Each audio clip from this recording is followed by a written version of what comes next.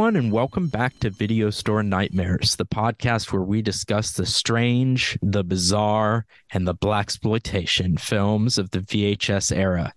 Tonight, we're talking about Jack Hill's masterpiece of the genre, the Pam Grier starring Coffy. My name is Luke, and I'm joined by Leland. Listeners, you can find 1973's Coffy on YouTube for rent or, hear me out, Tubi for free. This is the first entry into our election category.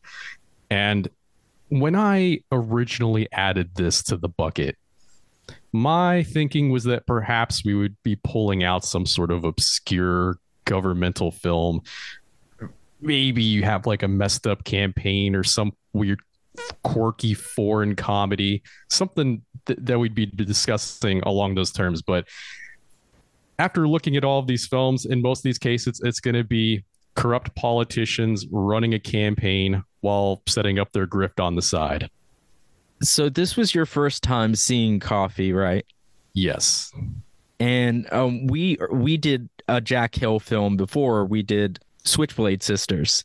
So what did you think of Coffy in comparison to that? Do you see similarities? Yeah, I do. Obviously the theming is completely different, but the tones are surprisingly similar. Did you take this one more seriously than Switchblade Sisters? Maybe I wasn't supposed to, but I took Switchblade Sisters pretty seriously, all things considered. Okay, so was this less serious or more, or the same? I'd say the same. Okay. My experience with blaxploitation films is very limited. I think I've maybe seen 10, maybe, probably less. But of what I had seen, this was the most serious. Yeah, so let's talk about how this differed from other blaxploitation films.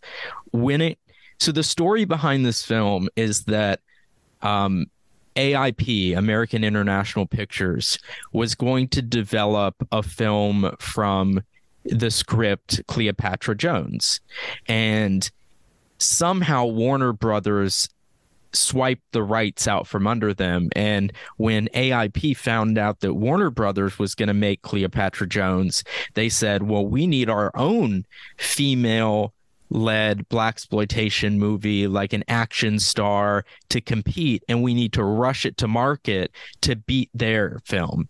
And so they hired Jack Hill to write and direct, and that's how Coffy got made. And the only reason Pam Grier was in it is Jack Hill had cast her years before in The Big Dollhouse, but she was a secretary at AIP at the time, so it was just coincidental. Like, she never set out to be an actress. I think she was going to medical school. She just happened to fall into it. But what separated this from other films like it at the time was that it had a female main character. That was unusual. And it was anti-drug. And before this, blaxploitation movies had mostly glamorized pimps and drug dealers. And this movie does the opposite. It portrays them as part of the corrupt system, or, the villains of the movie. And so that's why I think this movie comes off as more serious. I also think it comes off as more serious because Pam Grier can act, and a lot of the people in these movies can't. Like, just being honest, like John Williamson is in a lot of these blaxploitation movies. He's not in this one, but he's the other prolific person that I think of right away. And he's fine. He's a fine, like, action actor, I guess, but he's never convincing dramatically the way Pam Grier is.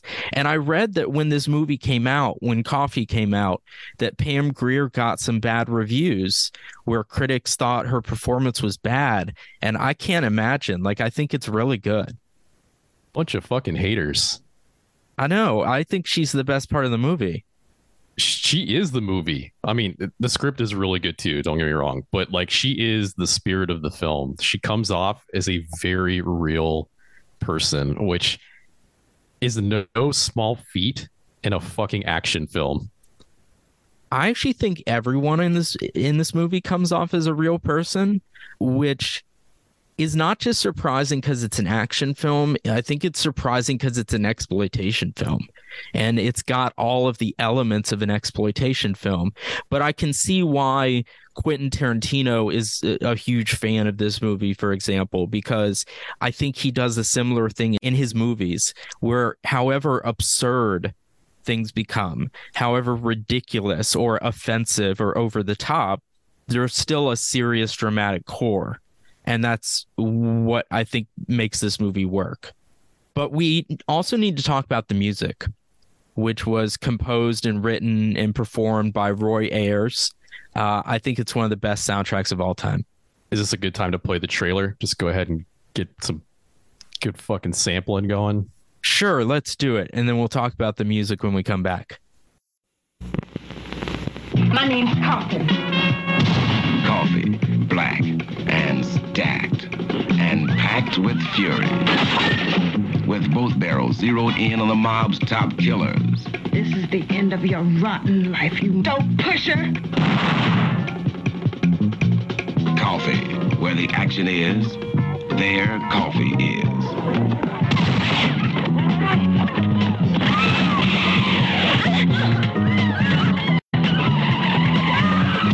Coffee, godmother of them all.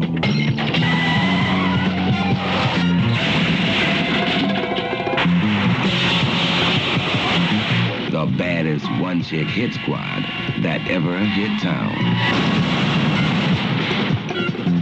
Coffee. Awesome. So what do you think of the music?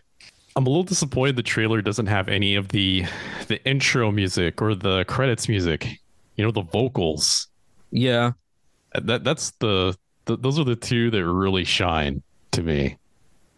I mean, I think every track is good.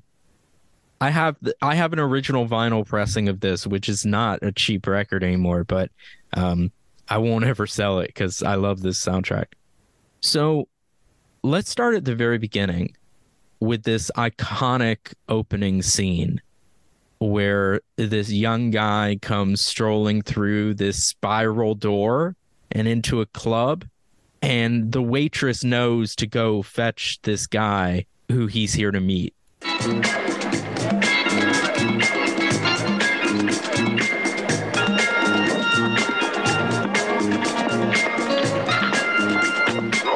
Damn it, what do you mean coming in here after me when I'm with my friends? Look, you get your black ass out of here. You get your supplies tomorrow like everybody else. No, man, it ain't that, man. I brought you something. Yeah? What? I brought you a piece of tail, man, because like I owe you a favor, you did. A piece of what? Man, what you talking about? Look over there. I got plenty of tail. I got more tail than I can handle. I even got white tail. And you coming in here telling me you brought me something. What you been shooting anyway? No, man, it ain't that, man. This is something special, man. This broad is sprung out. Says she'll do anything to get straight, man. Anything. And she's yours. You fix it. Oh, come on, man. Don't be like that. If I say she's something special, she's something special, man. At least you can look at her. She's sitting in your car. In my car? You mean you got something strung out broad in my car? Man, I'm gonna kick your ass. So I want to get this out of the way right at the beginning. Do you think it's okay that a white man wrote that dialogue? This is not an issue specific to this film. I personally have no problems with it. I think this is just an extreme example of sort of the egoism that's required to be a writer, right? Like, you're a person, you're writing, right? But you have to assume with a high amount of confidence that you can write from the viewpoint of people with backgrounds and histories that you have never lived, right? You are making a ton of assumptions about how people think and act and react with the world around them. And this is just an example of a white man, probably privileged white male, writing from the perspective of, in this case, the majority of the film, from like a disenfranchised black woman struggling against systemic oppression from both the government and criminal elements. You know, I think the movie has been embraced by people because because it feels authentic. I mean, I think it feels exaggerated and it feels like an exploitation film. It's definitely hyperbolic, but it's got a grounded core that feels authentic. And I think that part of the reason it feels authentic is that Jack Hill worked really closely with Pam Grier through all of this. So, and I know Pam Grier came up with a lot of the ideas for the script, like putting razor blades in her afro. That was her idea. So I know that she was a huge creative influence on the film. And I don't know the history of this, but I imagine that at the time, a big studio like AIP would not have hired a black man to write the movie.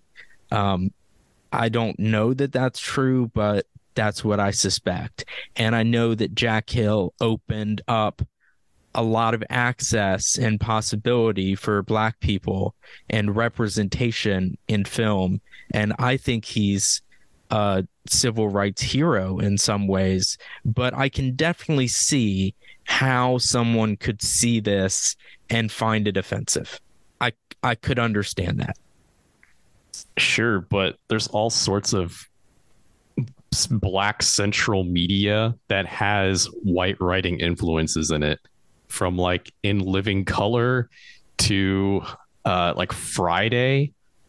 There's plenty of films. I mean, I don't think that really taints the experience at all. Who cares who's writing it, as long as you were saying, it feels authentic. And it's not like this was a one-man show. You know, there's a lot of help, a lot of input to make this film and media like it what they are. Well, I think the other issue that makes it potentially offensive is that you're dealing with archetypes, really. I mean, everyone in this movie is an exploitation archetype, and with the exception of maybe Pam Grier, because the idea of a female action hero hadn't really come around until this. And I can see how archetypes are very similar to stereotypes. And when you're dealing with exaggerated ones, like you are here, you know, the classic pimp, the classic prostitutes, I can see how it would be offensive, but I think Jack Hill injects these characters and they're well acted enough with complex emotions and vulnerability and character backgrounds, like that they'd end up feeling authentic even if they are archetypes. Does that make sense? Yeah, of course. And I agree with you. Nobody in this film feels like a cardboard cutout. No, even if they like started that way, because this was based, as far as I understand it, Jack Hill's like homework assignment was to write a blaxploitation film. But he wanted to do more than that, I suspect. And so we got all of the pieces, all the ingredients of a blaxploitation film, but with much more depth than had been there before. But anyway, soon we're introduced to Pam Grier, who is playing Coffy. And she's acting strung out in the car, but did you realize right away that she was like playing a part, that she was pretending to be into him and strung out? Oh, of course. Like, I mean, the film is named after her, and it's not going to be named after her because she's actually some strung out woman looking for a fix. She's obviously going to be kicking ass for like the next hour and a half. Right. But so some people, I have read some complaints of the film that like no one would believe that she was that person. You know, no, she's not a good enough actress to pull that off in real life. Like, why would anyone be tricked? But I think she does a pretty good job of being convincing. I would say that she probably could have been a worse actress and it wouldn't have mattered because she's so fucking hot that he wouldn't have the right faculties to make proper decisions. All right, so I agree. I'm glad I'm not the only one who finds her hot. But this leads to them back at his place, and she asks him to turn off the lights and pulls out a shotgun and points it in his face. And I think we should just play this whole speech that she gives. This isn't just a shotgun, it's a sawed off. This is the end of your rotten life, you motherfucking dope pusher.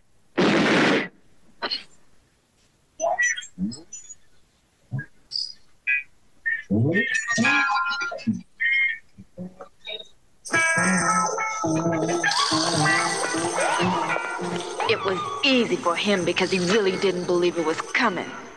But it ain't gonna be easy for you because you better believe it's coming. Wait. What do you want to go and do this for? Why? Look here. I got you fixed. Don't you want your fix? No, but you do. I don't get this. What do you want with me? My name's Coffin. LaBelle Coffin is my little sister. Bluebell. Shooting smack at 11, and you got her on it, you dirty shame. Please. Her whole life is gone. She can never get it back. And you're living real good. That ain't right. It ain't right. The gun will take the shot. I can't. That'll kill me. Maybe it will and maybe it won't. But if it do, you're gonna fly through them pearly gates with the biggest fucking smile St. Peter ever seen. No. I don't even remember your little sister. No.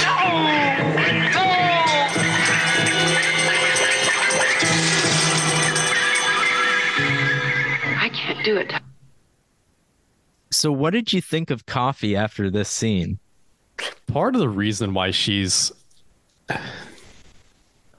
why it feels real is it because this is clearly the first time she's ever done something like this. Like the way her character is acting in this scene, she has never done this before. And man, it starts off really fucking strong because you see this initial guy's head just explode in front of the camera. I think it's an unheralded exploding head scene. Like people talk about exploding head scenes in Scanners and in Maniac, but they never mention Coffee. It's a good one. I don't think it's intended, but Pam Grier's eyes are closed the entire time that she's pulling the trigger for this scene. She's probably just doing it because, firing a gun at an exploding head, a head that is going to explode, is probably scary. You don't know where those fragments are going. But if you were to have someone that's not properly trained and experienced in firearms do this sort of thing, like you constantly will see people shut their eyes while they pull the trigger. Yeah, see, I just took it as, she's a character who doesn't have experience with a weapon. Yeah. So... This goes on throughout the film because she constantly reflects on whether or not she did the right thing here. Like she is haunted by this opening double murder. Yeah. So in case it wasn't clear from the clip, she murdered these people because she's trying to avenge her little sister, Lubell, who is in like a clinic for kids who are strung out on drugs. It's like a methadone clinic. Yeah, and so her little sister's only 11, though. How do you think she got into it? What is smack? Is it heroin? Yes. Or cocaine? It's heroin. The idea here was that Coffee was sending her little sister money so she could do... It was some sort of extracurricular activity. I think it was something involving music. I think it was ballet. Yeah, that's it. And, drug pushers found out that, this little girl had a lot of money. They did their thing, got her hooked, took the money, and then she ended up in a clinic. Well, and her mother was also dealing or something. I forget. Yeah, her whole family was troubled. She kind of escaped. Yeah, but for whatever reason, Coffee was able to escape as well. Or she's a nurse. She has a high-profile politician boyfriend who's running for Congress, like she's definitely risen above her original socioeconomic status. What did you think of her boyfriend at the beginning? Let's talk about the scene where we're introduced to him. I don't know if this is a coincidence. You can probably tell me because you've seen way more blaxploitation films than I have, or at least Pam Grier films than I have. But in Friday Foster, she also falls for like a wealthy black millionaire boyfriend. Like, and she passes up like the common everyday salt of the earth like partner that she's been working with the entire film for this guy. And I kind of got those vibes here with this this police officer character we're about to be introduced to and the politician boyfriend. Yeah. Is that a common trope? I don't know if the like love triangle angle is common, but I think it is common that there is a powerful or wealthy black person who's kind of, quote, sold out to the man, and you can't really trust them.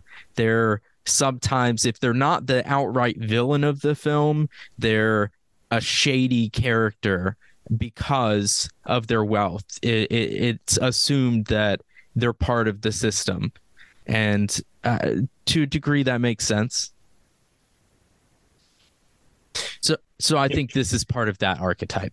In Friday Foster, though, he doesn't have this hidden angle. He's actually, it's more like it's a more idealistic film. Like this guy's like a general leader, but it's more the idea that, you know, she's in both movies, she's dating like super upper class, very wealthy men over the guys that she probably has way more in common with. Yeah, like the same social like strata, right? I just don't remember well enough what her relationships were like in other films. Like Foxy Brown, I don't remember her having a single boyfriend at all, but maybe I'm just misremembering. Foxy Brown was sort of the unofficial sequel to Coffy. They were going to make an outright sequel to Coffy, and apparently the studio thought that sequels were really unpopular at the time. They weren't performing well at the box office, so they changed it to be a different character, but it's pretty much a sequel. Sequel's not popular, huh? Apparently not at that time. Oh, that feels like a bad market read. Yeah. But no, Foxy Brown, I've seen Foxy Brown and Sheba Baby. Bucktown, I think she's in a relationship with Fred Williamson, who I brought up earlier. She was in Scream, Blackula Scream. I don't remember who she was in that movie, though. It's been ages since I've seen that. Maybe we'll do that one day.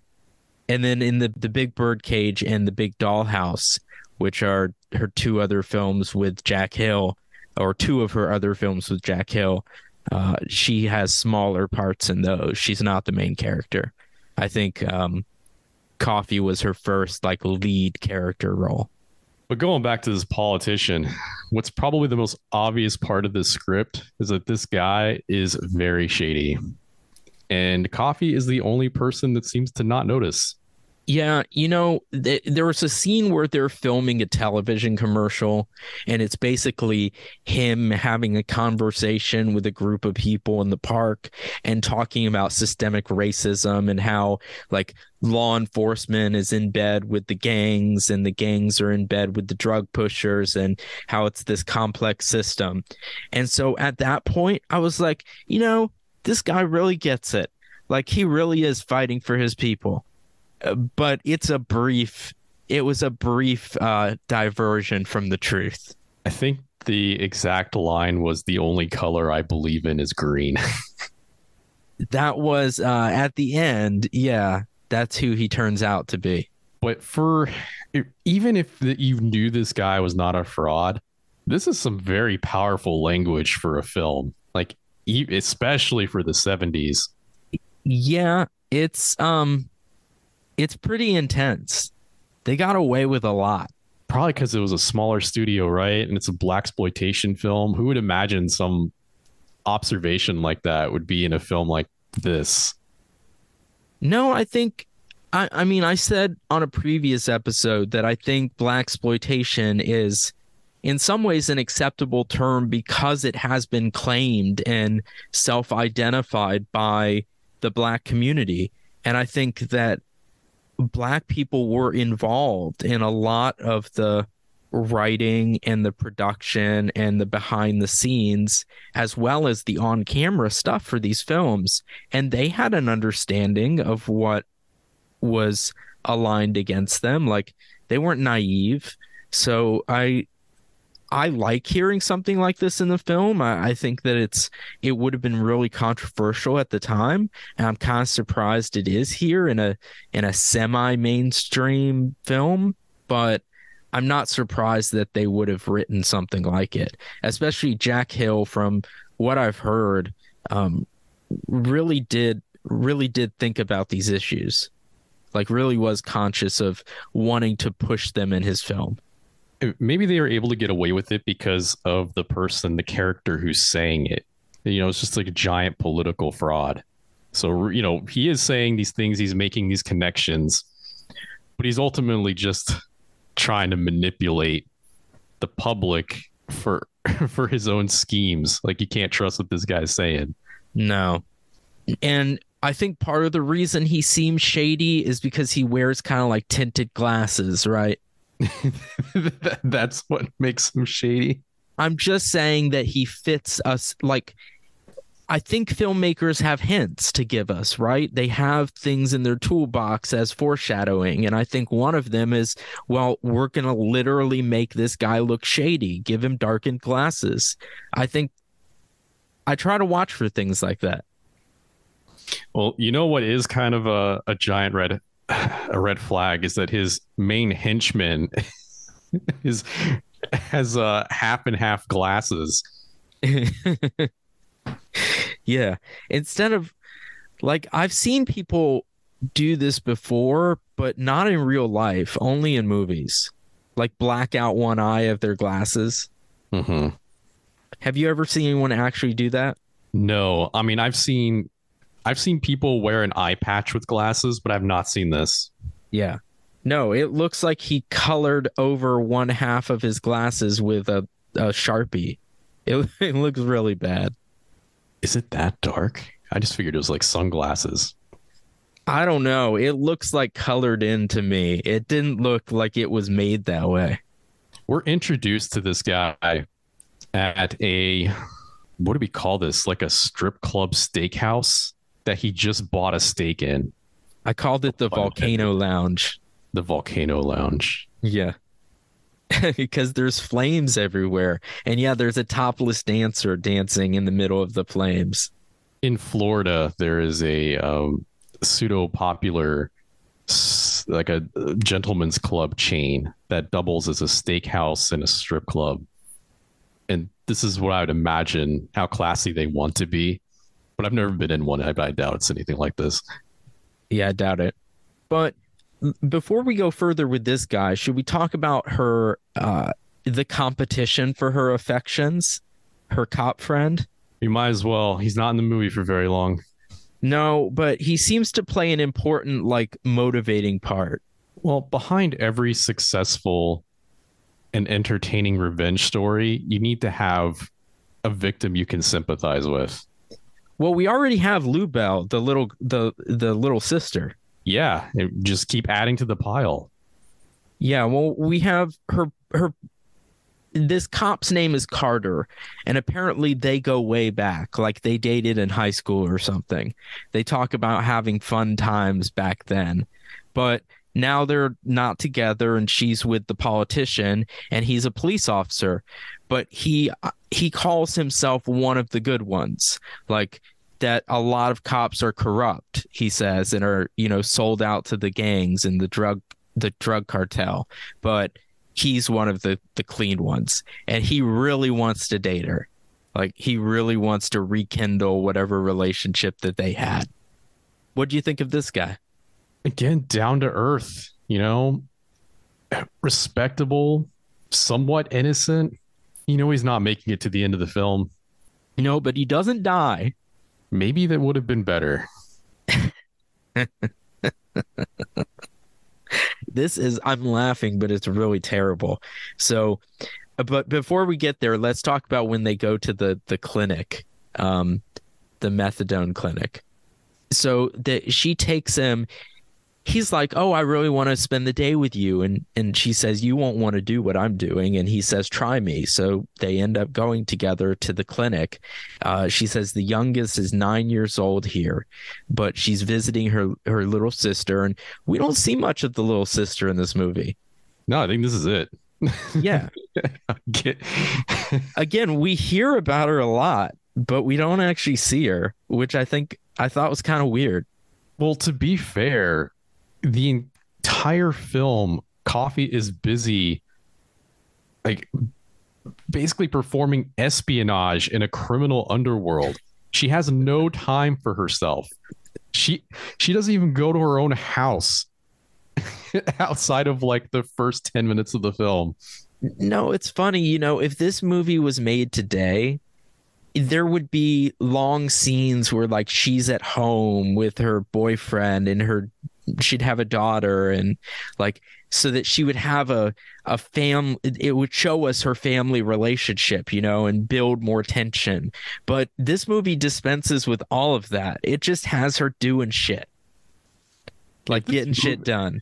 If this movie were made today, like half the scenes would be less violent, less gratuitous, less sexually gratuitous. It's something that is interesting about this film is that Coffy uses her sexuality as a weapon. Like, she uses it to gain people's trust so she can stab them in the back later. Like, this isn't one of those films where you'll have like a femme fatale like talk her way out of sex in a bedroom. Like, no, she is using every tool in her arsenal to be able to influence all of the people she wants to get revenge on. Yeah, she's a very smart character with very limited resources. So she uses what she can, which, like, she's aware that she's an attractive person and she knows she can use that to get what she wants. She's, I'm sure, used to having to do that. Like, this isn't a glamorous film. Like, she has to gain the trust of a really skeezy pimp, and in the process, like, sleeps with him. Like, in a modern movie, there would probably have been a way to work around that in the script. So do you think that would have been better, or do you think that this is better? I don't have an opinion on which is better. I just think it's interesting. This is the line they went with. And it does, at the very least, make it seem more like she's sacrificing something, that she's having to spend her time and effort and energy in this way with people that she absolutely detests. Yeah. I mean, maybe I live in a bubble, but my sense is that most people treat sex much more casually and transactionally than Hollywood does, or Hollywood films do, I mean. That in real life, a woman like Coffy probably, I don't want to say she probably would turn to sex work, but I think that she would be aware of the possibility, right? Like, it would be a consideration. And I just think that that's more real. Yeah, more real. Like, in practice, yes, sex is more transactional IRL, but openly, socially, that's never acknowledged in a way that's acceptable anyway. Yeah. But anyway, okay, so let's get back to Carter. The next time we see Carter, it's because she's parked before work and this guy tries to feel her up through the car window, but Carter happens to be there because he wanted to talk with her. He steps in and saves her. So they end up back at his place for coffee, and that's when these two guys with ski masks bust in. Well, before that, he gets a phone call. Oh, yeah. He gets a phone call, and the way he explains it is that some people want him in on a corrupt deal, and he doesn't want to do it. And he's just not virtue signaling here to Coffy because he's already discussed earlier his views on this stuff. Yeah, no, he's really firm. He tells the guy, like, not only am I not in, but if I find out that you're in, I will, like, publicly shame you, I think is what he says. He'll turn him in. Yeah. So, no, he's not having it. But, yeah, so do you think that this was the precipitation for the people busting through the door then?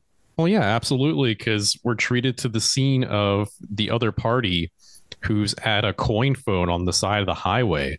And after he hangs up the receiver, he just looks over at a shady dude in a car, shakes his head. Car drives off, presumably with the goon squad. So in that case, it's really impressive that all of this was in place. The film doesn't always seem believable, is my point. But it's not a problem for me. I don't care. This film seems pretty believable. I mean, the only thing I would say is that's out of the ordinary is that we, are being exposed to a bunch of like drug addicted prostitutes, but everyone we see is in absolutely immaculate physical condition with like no injuries or scarring or deformities. Yeah, at the end of the day, it is an exploitation film. Yeah. Right. There's one exception where we have a character with a scar down her face. Of course, brought on by domestic violence. Right. With her pimp boyfriend. Right. Well, she seems to think that they're an item, but then maybe like 20 minutes later, we see him with somebody else. Well, yeah, we eventually find out that this pimp, King George, like his habit seems to be to get one like close girlfriend for a few months, and then he turns her out on the streets and gets a new one. That seems to be the trend. But anyway, back to this scene. These two guys bust in and beat the hell out of Carter with bats. This is really brutal. He's not killed, but he sustains a significant amount of brain damage. Yeah, the way the doctor phrases it is maybe he'll be able to go to the bathroom by himself one day. Luckily, Coffy ends up making it out mostly unharmed. So much action and stuff is happening during the movie that in some ways I think you forget about Carter. And it's a really harsh, right? Like it's really brutal what happened to him.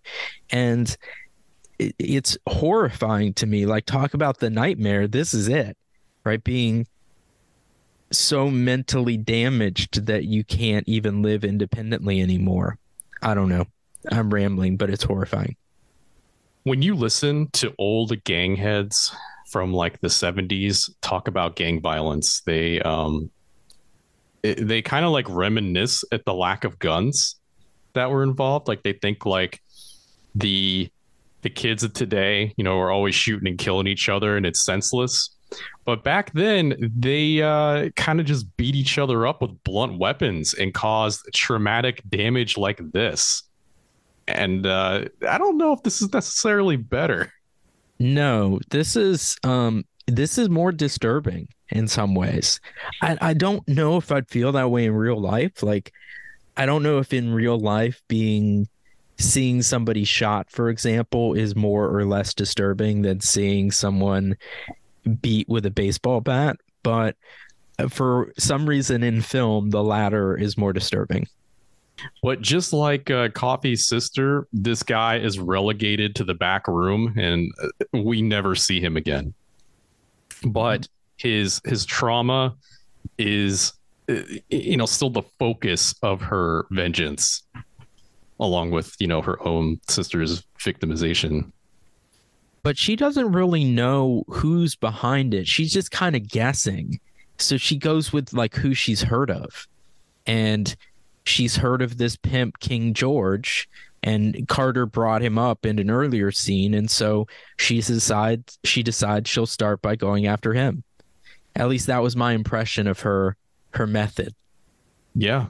And somehow this full-time nurse manages to get enough time off to perform her own independent investigation of the criminal underworld. We only see her nursing once, and she gets kicked out of the operating room because she's too what is the word she uses? She says tired, but she is stressed out because she just committed murder for the first time in her life. Yeah, she says there was a car accident on the freeway and she was shaken up about it. But anyway, no, she's really shaken up about the murders. My point is, this is really I think this is supposed to dismiss her as a nurse for us. Like, it's supposed to tell us for the rest of the movie that, oh yeah, she does nurse sometimes. Can I use nurse as a verb? Is that okay? Sure, yeah. It's your show. You can say whatever you want. Okay.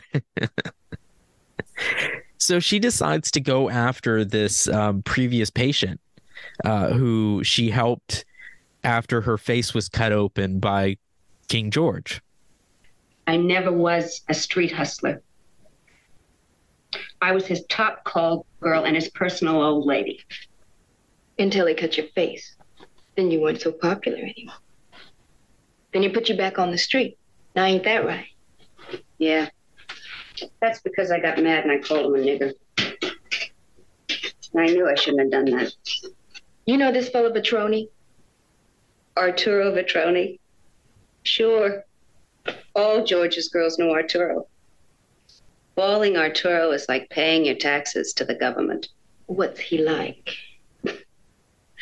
You mean, what is he like or what does he like? Both. Oh. Well, he's kind of freaky. Not too bad.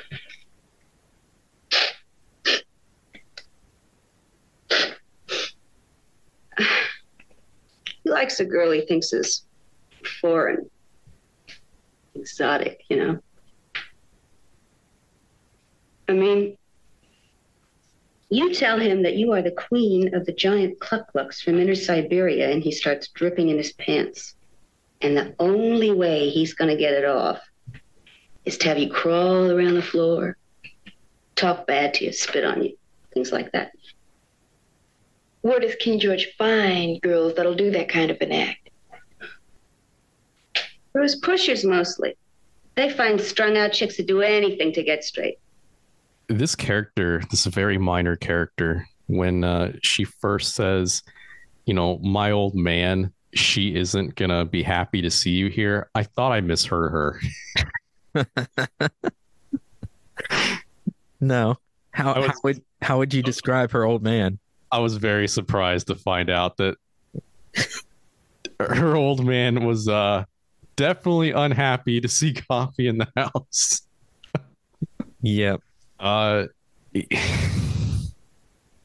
gonna leave this one to you. First of all, before we move on to the old man interruption, one thing that's important about this clip we just played is that Coffy finds out what this guy Petroni likes. And so she decides that the way to infiltrate all of this will be to pretend to be a foreign call girl or hooker of some kind. What did you think of her Jamaican accent? I've heard some pretty authentic Jamaican accents, and this one sounds, I can actually understand what she's saying, so I have a feeling it's not very accurate. No. What I've heard in the wild. When you get like the real Jamaican accent, it is so hard to tell what they're saying between the strength, like the strength of the accent combined with the slang, the lingo that you're just unfamiliar with. It's one of those, oh my God, that is English, but I don't know what they're saying. No, her accent is like earlier I said that when Pam Grier was like undercover, I thought she was really convincing. The accent is the one detriment. because it's not very strong. And I can't imagine someone thinking it was a real Jamaican accent. But at the end of the day, I don't think King George cares. Even if he knows it's fake, the whole point is to get something that Petroni will like. And she knows that. And Petroni doesn't seem to. Do you think Petroni is really dumb, or do you think he just kind of sees through everything? We are getting so sidetracked every time we try to talk about a scene in this film, because we end up like going down like a rabbit hole of like 3 other scenes before we end up getting back to the original one we were trying to discuss. The plot is actually pretty intricate. Yeah. So let's just get this out of the way now. Pam Grier, Coffy, she finds out basically the hierarchical ladder of the crime syndicate. She has to start from George and work her way up. She's going to do it by pretending to be a prostitute from the islands, which is hopefully going to stoke the interests of the head of the criminal organization so she can like off him and exact absolute revenge for the devastation that he's done to both her personally and the community at large. So after she finds the info she is looking for, well, first she asks where the drugs are stored. Yeah, she wants where does he keep his supply? Yeah, where does King George keep his drugs? And believe it or not, this is a huge fucking plot point. It is indeed. But this is what causes distress, because up until now, this woman, Priscilla, that she's interviewing is going along with this, giving her information, sharing, her experiences. But she becomes furious and grabs a knife. And so Coffy breaks up a wine bottle, so she'll have broken glass to fight with. And this is one of our I think coolest action scenes in the movie. I will say though, this is definitely a fake bottle, because she barely love taps this thing against the table and it shatters perfectly. It looks improvised weapon. It looks good on camera though. I guess, but like you think you would just slam that shit on the side of the table. She's just like dunk, and it just falls perfectly into the shiv. It makes her more badass in some way. Like all the powers in the wrist. Yes, exactly. But did you notice that when Harriet, Priscilla's old man, comes busting in, she looks to the table to grab the bottle and it's not there? Yeah. I thought that was the funniest moment of the film. So yeah, Harriet is this big, bulky black woman who is very possessive, apparently, of Priscilla. And so she goes after Coffy, and Coffy has to run for her life. Priscilla's got a type, like strong, possessive partners. Like this does not feel like a good situation either. Like, at first you're like, oh, well, she got away from George. Maybe she's about to get a better life for herself. And then she just casually snorts coke during the conversation with Coffy, and then the abusive girlfriend kicks in the front door. Yeah, no, she seems like the type that will go along with whatever she's told to do, right? Like she didn't pick these relationships. They picked her. Well, I'm sure the drug access is the main lure. Yeah, true. So when we finally meet King George, and he even gets his own theme song, which I think is pretty good. That's incredible. Yeah, I was not expecting him to have a theme song. Coffy gets her own theme song and her own closing song, right? Uh-huh. You just don't expect a character in the middle of the fucking movie to get one. How often do you see that? Hey, Roy Ayers is a genius. So we have him to thank for, again, one of the greatest soundtracks of all time. If you don't own this soundtrack, get it. Even if you aren't into funk music, this is like a good gateway into funk. This is a wonderful soundtrack. I don't know enough about this, and I don't know if you want to actually include this in the recording, but what do you think came first? this kind of like stylized pimp culture, like, do you think that's developed on its own in the streets? Or do you think that it showed up in films like blaxploitation films and then real life imitated art? I think they probably fed off each other. I think that real pimps probably started dressing this way, and then Hollywood or independent filmmakers started to mimic it and maybe exaggerate it, and then real life people probably started to imitate what they were seeing on the screen. That's how I imagine it happening anyway. But yeah, King George is very much the stereotypical pimp, right? Cape, hat, cane, sunglasses, has a whole bunch of women who live around him and lounge by the pool. Bright colors. Yeah. Flamboyance. Indeed. And all of this kind of just disguises his absolutely despicable criminal personality, because this is a man who ultimately deals in human trafficking, drug trafficking, God knows what else. And what did you think of all the other girls that we meet? Like, we meet them. This is a whole like 10-minute side plot where we meet all the other women. Is it 10 minutes? That wouldn't surprise me. We get introduced to the rest of his stable. He has a pretty smooth operation going on here. Like, he has a call center, right? He has a literal call girl, who fields customer phone calls and distributes them amongst the workforce to go out and service customers. Yeah. Like, this is actually pretty innovative if you think about it. Like, we take this sort of shit for granted because we have every company in the fucking world has like a customer service line now, but this was 1973. Pimp George, King George here is improvising. All right, he's despicable but innovative. I'll give you that. Yeah, what an entrepreneur. But Coffy's using her fake Jamaican accent, and they end up going to a party where she's supposed to hook up with Mr. Petroni. Yep, she convinces King George that she is proper King George material for the brand. And while she's there, she's getting very jealous looks from King George's main girl, his old lady now. What is this character's name? Do you remember? No. All right. So jealous blonde is throwing mean glances at Coffy and eventually spills a drink tray all over her, which gives her an excuse to leave the room, go to the fireplace, go to the stash, and switch out the drugs for sugar. Could not have planned this any better.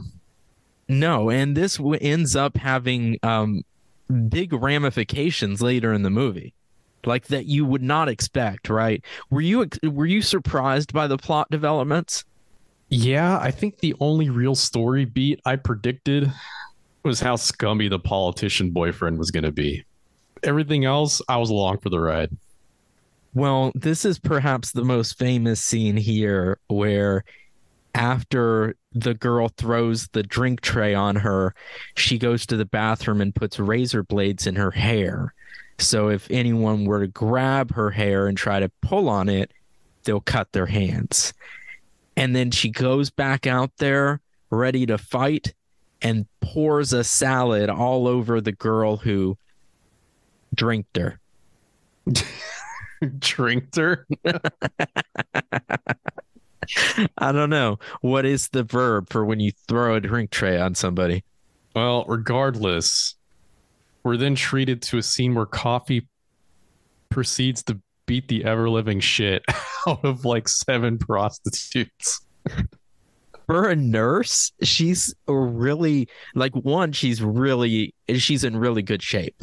But 2, she knows how to fight. Like, she can kick ass. Yeah, because she's from the streets. I mean, I would imagine most of these girls are also from the streets, but she's from the streets. Well, I think she's also not strung out on drugs, right? True. And I also think that she's exceptionally resourceful and intelligent. And so doing things like putting razor blades in her hair, like, that was a genius idea. That was Pam Grier's idea. And who would have thought of that? Like, you have to be so industrious, right? And I think that's why she's so good. And that's why she's able to survive so many of these situations. Like, she slugs people in the face. She fucking body slams them.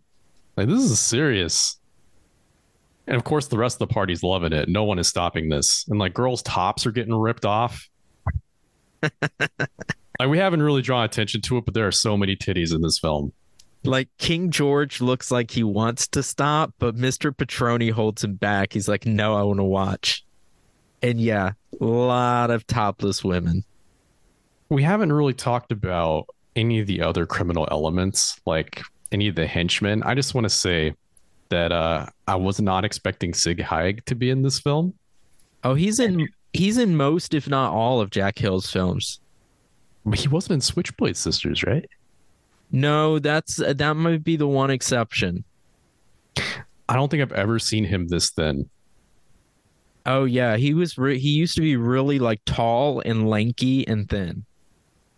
Most of my Sid experience is from his later in his career, especially like the Rob Zombie movies that came out. Like, that's how I was introduced to him. Yeah. No, the first movie I ever saw him in was Jack Hill's first movie, Spider Baby. And I think he's in his early 20s in that movie, maybe even a teenager. And but he still has that distinctive look. And he and Pam Grier have a pretty feisty relationship in all of the Jack Hill movies. So they have a history together. And I think they play off each other very well in this movie. But I think he does a great job as like a, hired thug, like a reliable hired thug. Oh, I think he's fantastic. I think there's a reason that like Rob Zombie plucked him out of obscurity and used him in the modern day, because he really had an impact in these movies. Like, he was a memorable presence. That is to say, though, he doesn't play this type of character in the later half of his career. He plays like a, fucked up clown guy. Completely different character. Yeah. So let's talk about when Coffy goes to Petroni's house that night. And it's a house. I think it's a hotel room. Yeah, his hotel room. And she brings a gun and she disguises it by putting like a stuffed lion on top of it. Why would she be carrying the lion? No, she shoves the pistol inside a stuffed lion to hide it. But I'm with you. Why would a prostitute be walking around with a stuffed lion in her purse? Maybe it was a fashion statement during the time and other people did this. I don't know, but it's strange to me. Hey, I'm sleeping over and I'm bringing my lion. don't fucking question it. But he doesn't even notice it, and it's all going really well. And then, exactly like Priscilla said would happen, he starts degrading her. He wants her to get down on all fours and crawl to him, and he's calling her a bitch. And that's when she pulls the gun on him. You want me to crawl, white motherfucker? What are you doing? Put that down. You want to spit on me and make me crawl? I'm going to piss on your grave tomorrow. So yeah, Sid Haig interrupts along with the other bodyguard, and she blames King George for setting it all up. She says he's been working with the brothers all along. Ooh, I'm surprised they bought this. They have no reason to believe anything else. Like, what's the alternative? You think that that one single woman is going to go through all this trouble for vigilante justice? That's one element of the movie I really like, is I like that everybody underestimates her and just takes for granted that what she's saying is true, because the alternative is too bizarre.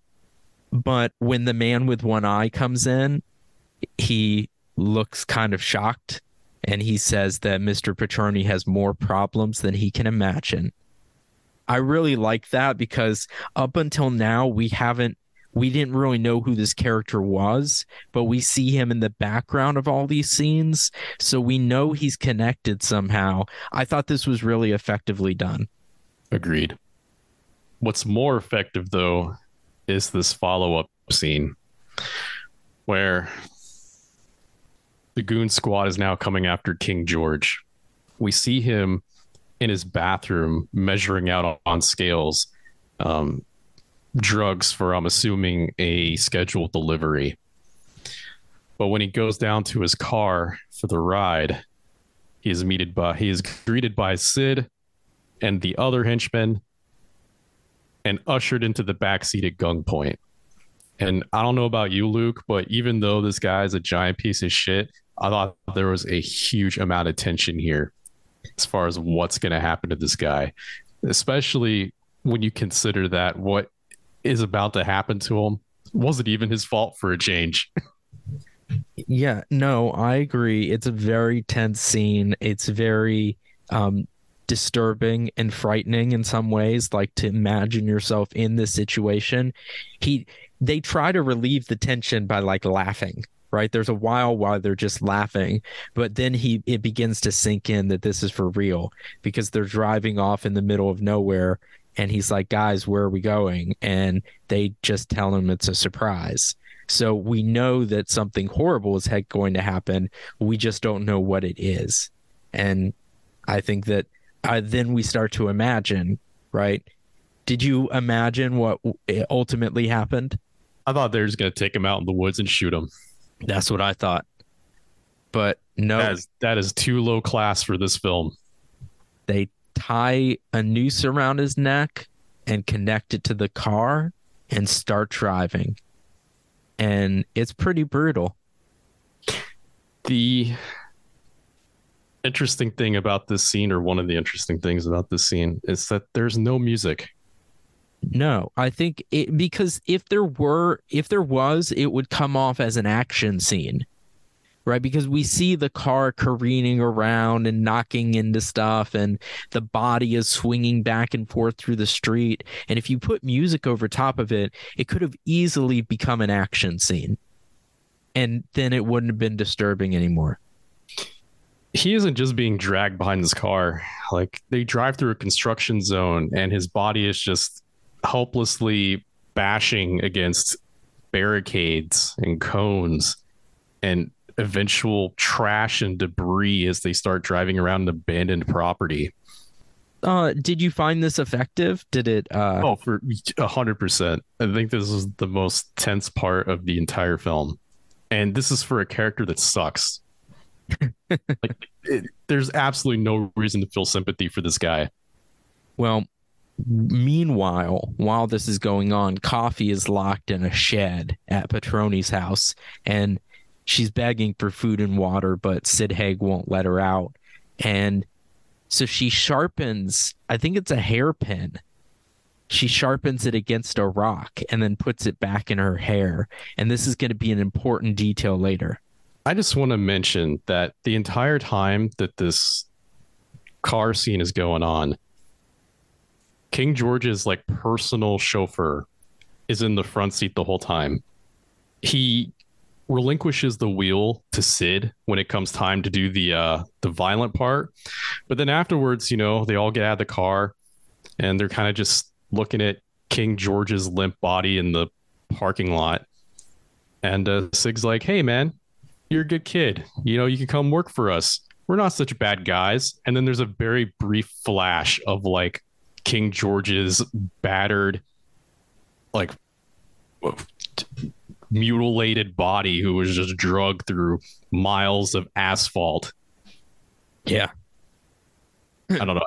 That seems just really effective. I don't mean to keep coming back to it. But anyway, yeah, then we just immediately jump to Coffy being locked into like a sauna, which is where she's getting the rocks from. What I think is funny is that Sid, who is like her prison guard, predicts that she is going to bash him with one of the rocks that's in there. Yeah, because he's smart too. See, we're so used to every single character in a movie, except maybe the main character, being an idiot. And in this movie, they're not. They actually do smart things and predict smart things. I mean, they do stupid things too, but it's intelligently written. So they bring Howard in, Coffy's boyfriend. First off, he's not happy about being there because he doesn't want to be seen with them. And it's about this time in the background, we also noticed the police commissioner. Is that who it would be? I think so. Either way, a high-ranking member of local law enforcement is also there. So, like, every single crooked politician and criminal element is in this one shack, and they are not supposed to be seen with one another because they do not want to be connected. No, but earlier in the movie, when Howard first tells Coffy that he's running for office, he doesn't say, I'm running. He says, they're running me. As if there are someone behind the scenes who's decided he should run. And that was the impression I got. Is here we have the power brokers in this room. Yep, here's the election we're talking about. And he turns on Coffy. He says she's just some broad that he fucks.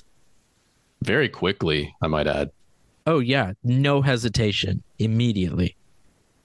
He says that, like, at some point, the one-eyed guy is like, no, you know, they're both black and they're all going to stick together. And this is when Howard says, no, I don't care about skin color. I only care about green.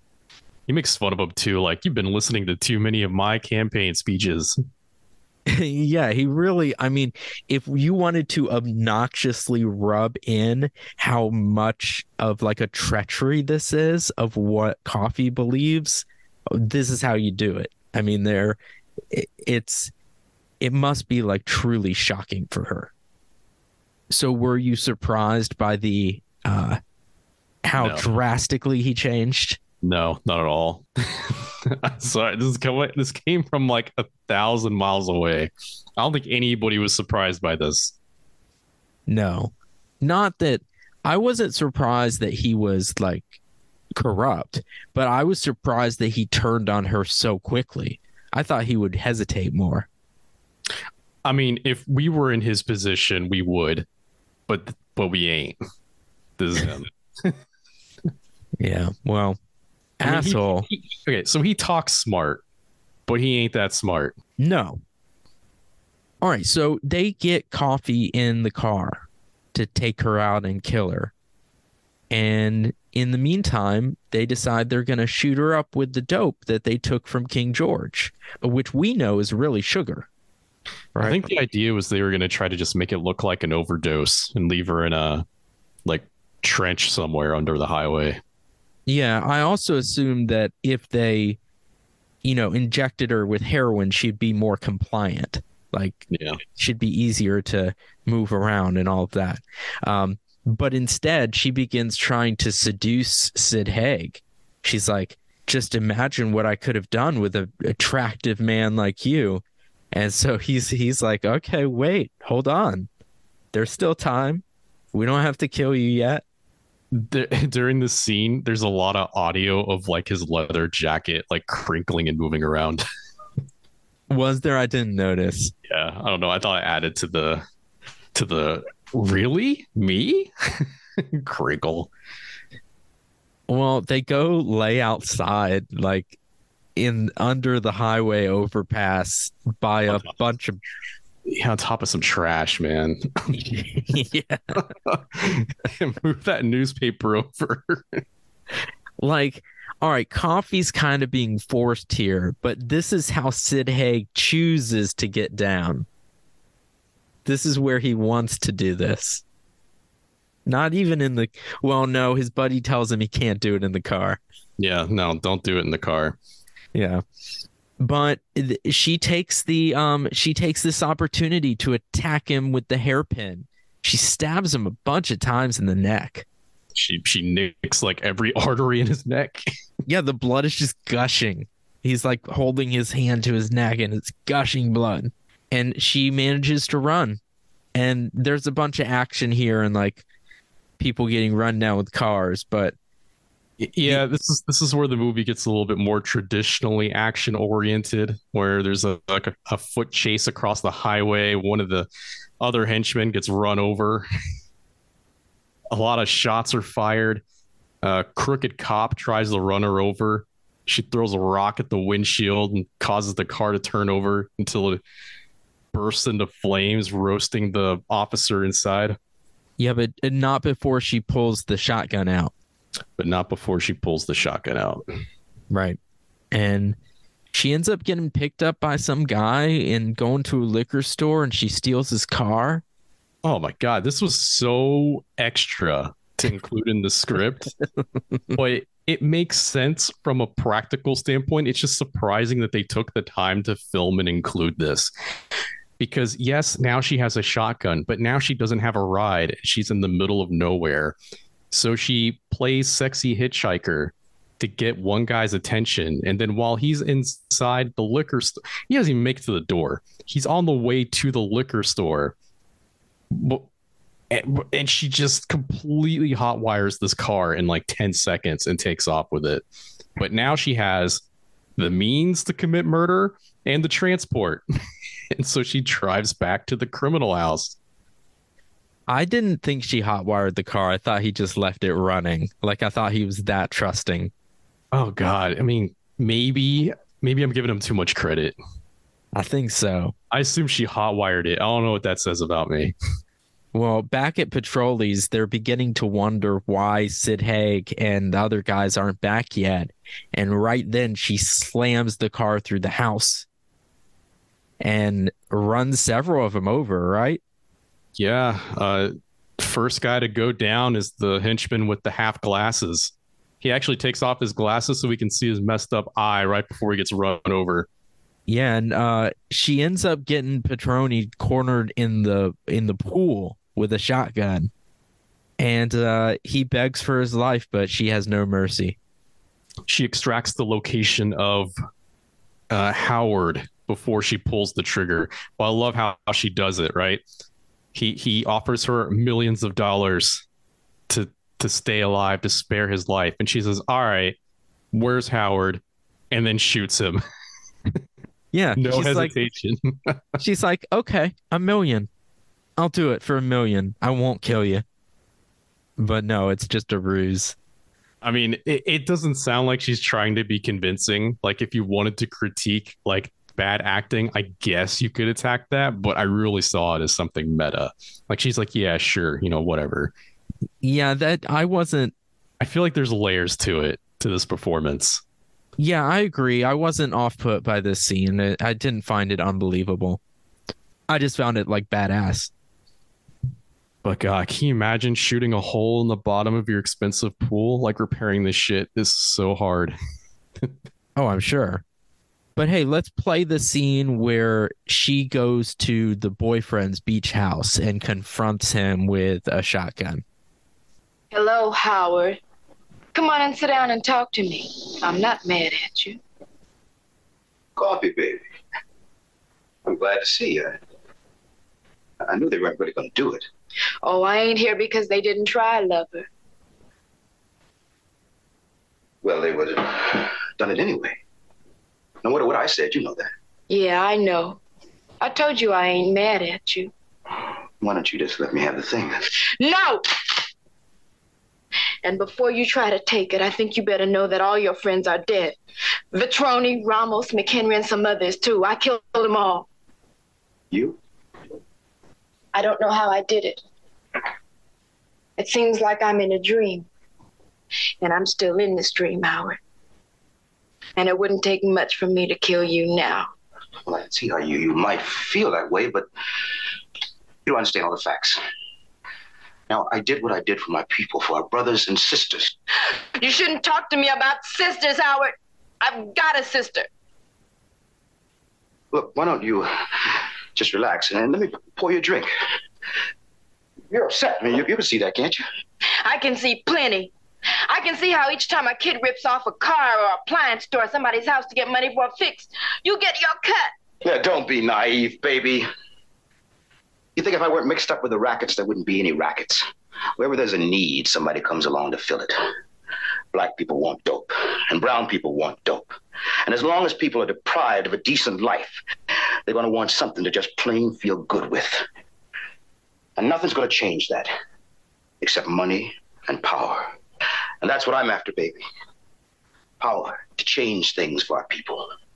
I want to get all that money back into the hands of black people like you and me. Yes, like you too, Coffee. And you can help me, baby, to make a better life for our people. Bullshit! You're just selling out to the white gangsters and businessmen. You're worse than they are. And I loved you. I loved you so much. You still do, baby. You know it. And I love you.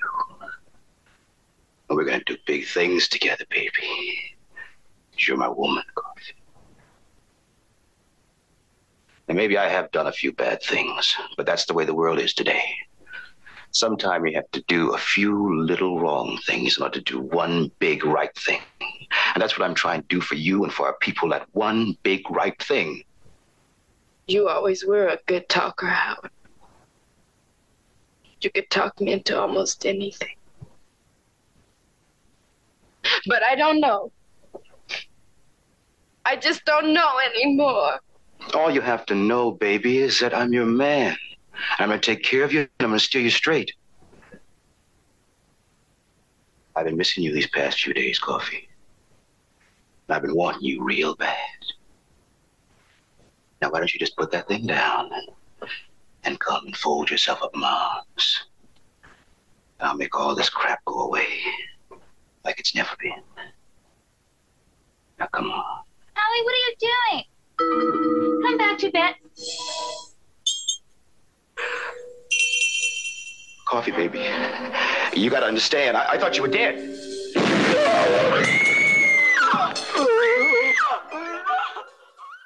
She doesn't even kill him. She just shoots his dick off.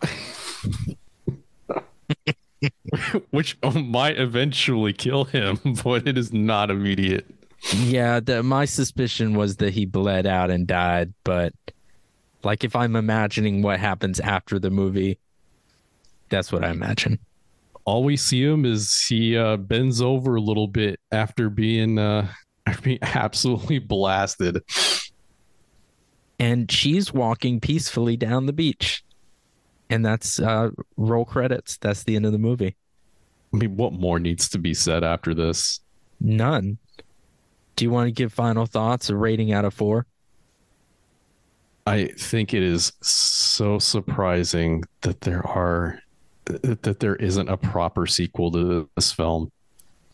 Although I've thought about what could happen. You know, how is this woman not going to prison? Oh, she definitely is. If there was a sequel, it would have to be in prison. Like someone witnessed this last murder, assuming he died, and she just left the murder weapon at the scene with her fingerprints on it. But I suppose at this point, maybe she just doesn't care. She's been through so much shit in the past hour and a half. Again, I'm not the most versed in blaxploitation films, but my gut instinct is telling me that this is probably just, if not the best, like one of the best, like top 3. Luke, you have the experience in this. Is that right? It's definitely one of my favorites, if not my favorite. This is significantly better than every other blaxploitation film I've seen by a large margin. I just think there's so much creativity here that is just intermingles with these very real, although apparently stereotypical characters. But like, I'm not gonna forget this movie anytime soon. I'm every character is memorable, and like it's so rare to find that in a film, whether it be like from like 50 years ago or nowadays. It's just so well crafted. You compared this to Switchblade Sisters in the beginning, and they are very similar in that the actual story, the plot beats are very serious.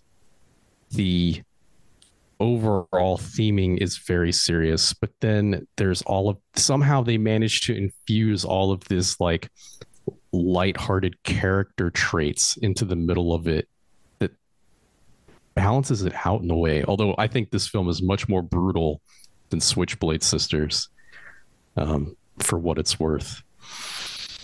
I mean, this is obviously a 4-star film for me. This is probably one of the best things we've watched on the podcast.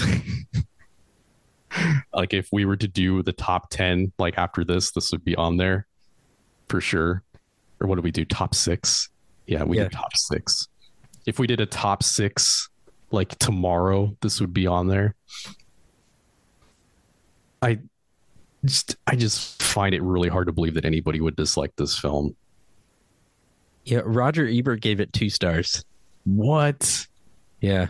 Saint Roger Ebert gave this 2 stars. Was this one of those films he eventually went back and forgave? No, but he did later write very favorably about Pam Grier's performance in it. But he wasn't really a fan of exploitation films, except for, oddly, those made by Russ Meyer, who he worked with. I don't know. I find Roger Ebert's relationship with exploitation films weird. But anyhow, as for me, I love this film. I've loved it for a long time. I like most of Jack Hill's movies, and this is Switchblade Sisters is probably my favorite, but this is a close second. It combines everything I like. I love 70s exploitation movies of all colors, and I love Jack Hill, and I love the sort of, I think there's a lot of irony in the script. It's very politically aware. It's very politically critical, but it's also got all of the exploitation beats that make this an extremely entertaining picture. So I won't say anything more than that. 4 stars. Pam Grier's fantastic. And folks should go watch all of the films she was in, because even if the movie's bad, Pam Grier's good in it.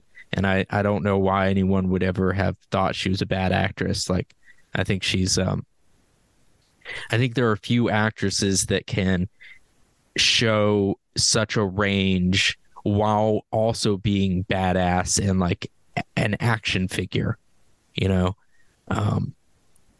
It's just difficult to do both. Anyhow, next week we are going to watch the Nature Run Amok, local mayor needs to protect his image, Jaws ripoff, Alligator 2, The Mutation. So if you haven't seen that, check it out and join us then. Until then, you can follow us on Instagram at video.store.nightmares, where I post everything we do. Leland, any last words? There's no way we're going to be able to follow this up with another film of the same quality, so we got to dumb it down a little bit. With Alligator 2, The Mutation? 2. Yeah, we haven't even covered the first one, but we're doing the sequel. Well, the first one doesn't have an election in it, so we can't do it. No, we are slaves to the theme. All right. So we'll see everyone next week to talk about Alligator 2. Check Alligator 1 out as well, because it's a really cool movie if you've never seen it. And then watch the second one. Thank you for your continued support. All right. Bye, everyone.